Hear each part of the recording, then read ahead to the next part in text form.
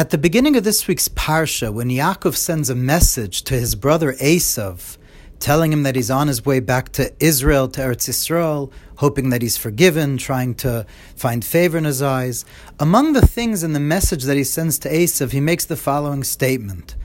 Im Lavan garti ve'echar ad ata. I lived with Lavan, I've been with Lavan the past 20 years, ve'echar ad ata, and I've tarried until now. This past 20 years I've been with Lavan.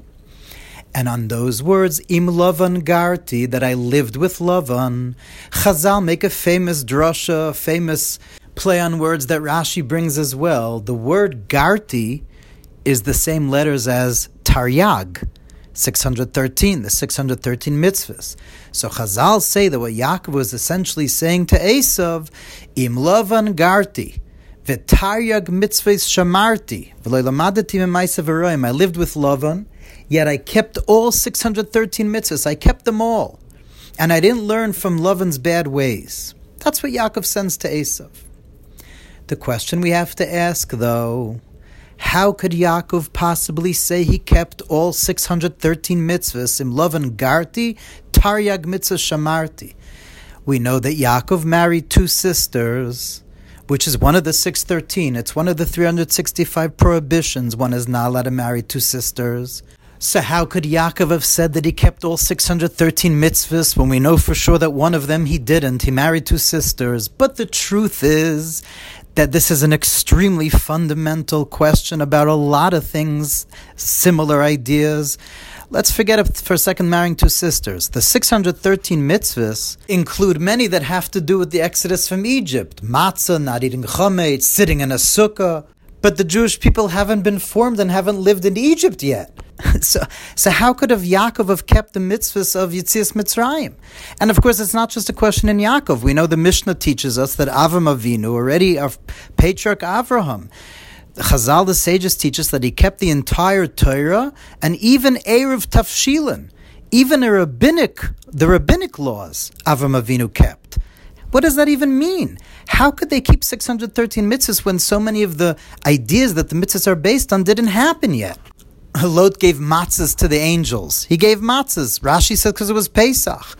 Noach, the Torah says that Noach learned Torah. What could that possibly mean if the Torah wasn't given yet, and if Mitzrayim didn't happen yet, and so many of these things didn't happen yet?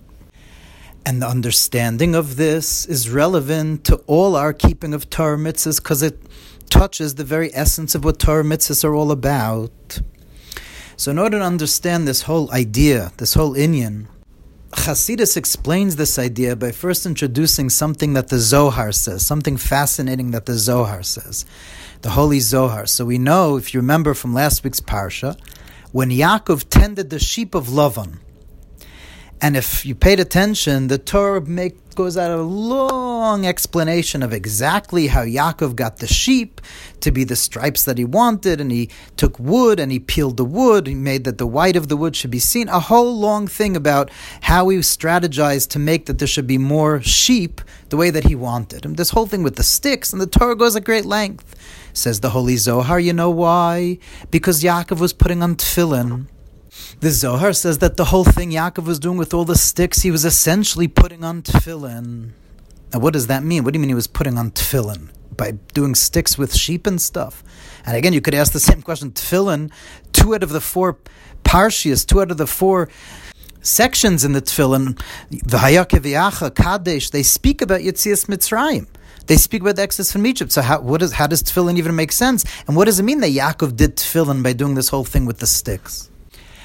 And the answer is that Yaakov, through what he was doing with the sticks and the sheep, managed to draw down the infinite godly lights that we do when we put on tefillin. All the mitzvahs that we do, all the ways that we serve God, they don't just have an effect in this world. Every mitzvah draws down different godly energies. There are 613 types of godly energies, divine energies. The 613 plus the 7, there are 7 rabbinic mitzvahs, equals 620, which is the gematria of Keser. Keser, the crown, has 620 pillars to it. And so each mitzvah is another godly light. By not marrying 2 sisters, we draw down a certainly godly light. Yaakov was able to draw down that godly light even though he married 2 sisters. In other words, the physical objects, when the patriarchs kept mitzvahs, the physical objects that they used were not so important at that time, because they were mainly focused on the world of Atzilus, drawing down divine lights and all the upper spiritual worlds, and they were able to do that without the actual physical mitzvahs that we have. The holy Berdichever, Reb Levi Yitzchak Berdichever in Kedushas Levi, says that that's the deeper meaning of what we say in the Haggadah, a very strange thing we say in the Haggadah, in the Dayenu. Ilu kirvanu lefnei Har Sinai v'lo nosan lanu asatayra dayenu. Hashem, if you would have brought us to Har Sinai and not given us the Torah, dayenu would have been enough. I asked the Berdichever the obvious question, what an exercise in futility. What would be the point of going to Har Sinai and not getting the Torah? What does it mean if you would have brought us to Har Sinai and not given us the Torah, dayenu? What's the point of being Har Sinai if you don't get the Torah? But the Berdichever says, based on what we're learning, this idea, this theme of Chassidus, that we know that when the Jewish people reached Mount Sinai, Paskazu Masan, all the filth that the snake injected into us stopped, was taken away, and we all reached a level, an extremely high level, comparable to the Avos, comparable to the highest levels of Tzaddikim. And so says the Berdichever, what the Haggadah means to say is that if we would have come to Har Sinai and we would have reached that high level that we reached and not gotten the Torah, we would have been able to keep Torah mitzvahs like the patriarchs did. We would have known how to draw down that godliness. Of course, there are many mitzvahs that deal with Yetzias Mitzrayim, with the exodus from Egypt, but we understand that the Torah preceded creation. The Torah is one with God. So in the deepest way, Yetzias Mitzrayim means some kind of godly, mystical, infinite level called Yetzias Mitzrayim. Yes, it played itself out in this world with an actual physical exodus from Egypt. But the Avos were able, with their spiritual prowess, to reach what Yetzias Mitzrayim means in the highest worlds, in the infinite spiritual level. They were able to reach that level and do things in this world to draw down those godly lights that we do when we do mitzvahs.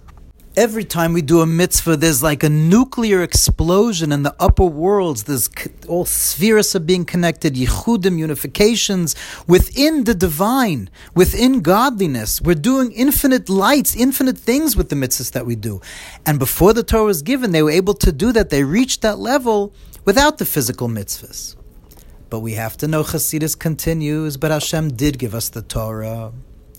And now the only way you could reach these levels is by doing the physical mitzvahs that are as they are in the Torah, but not just because we can't reach the level of the Avos. No. Matan Torah gave us the ability to reach through the physical mitzvahs that we do now, even higher than the patriarchs reached.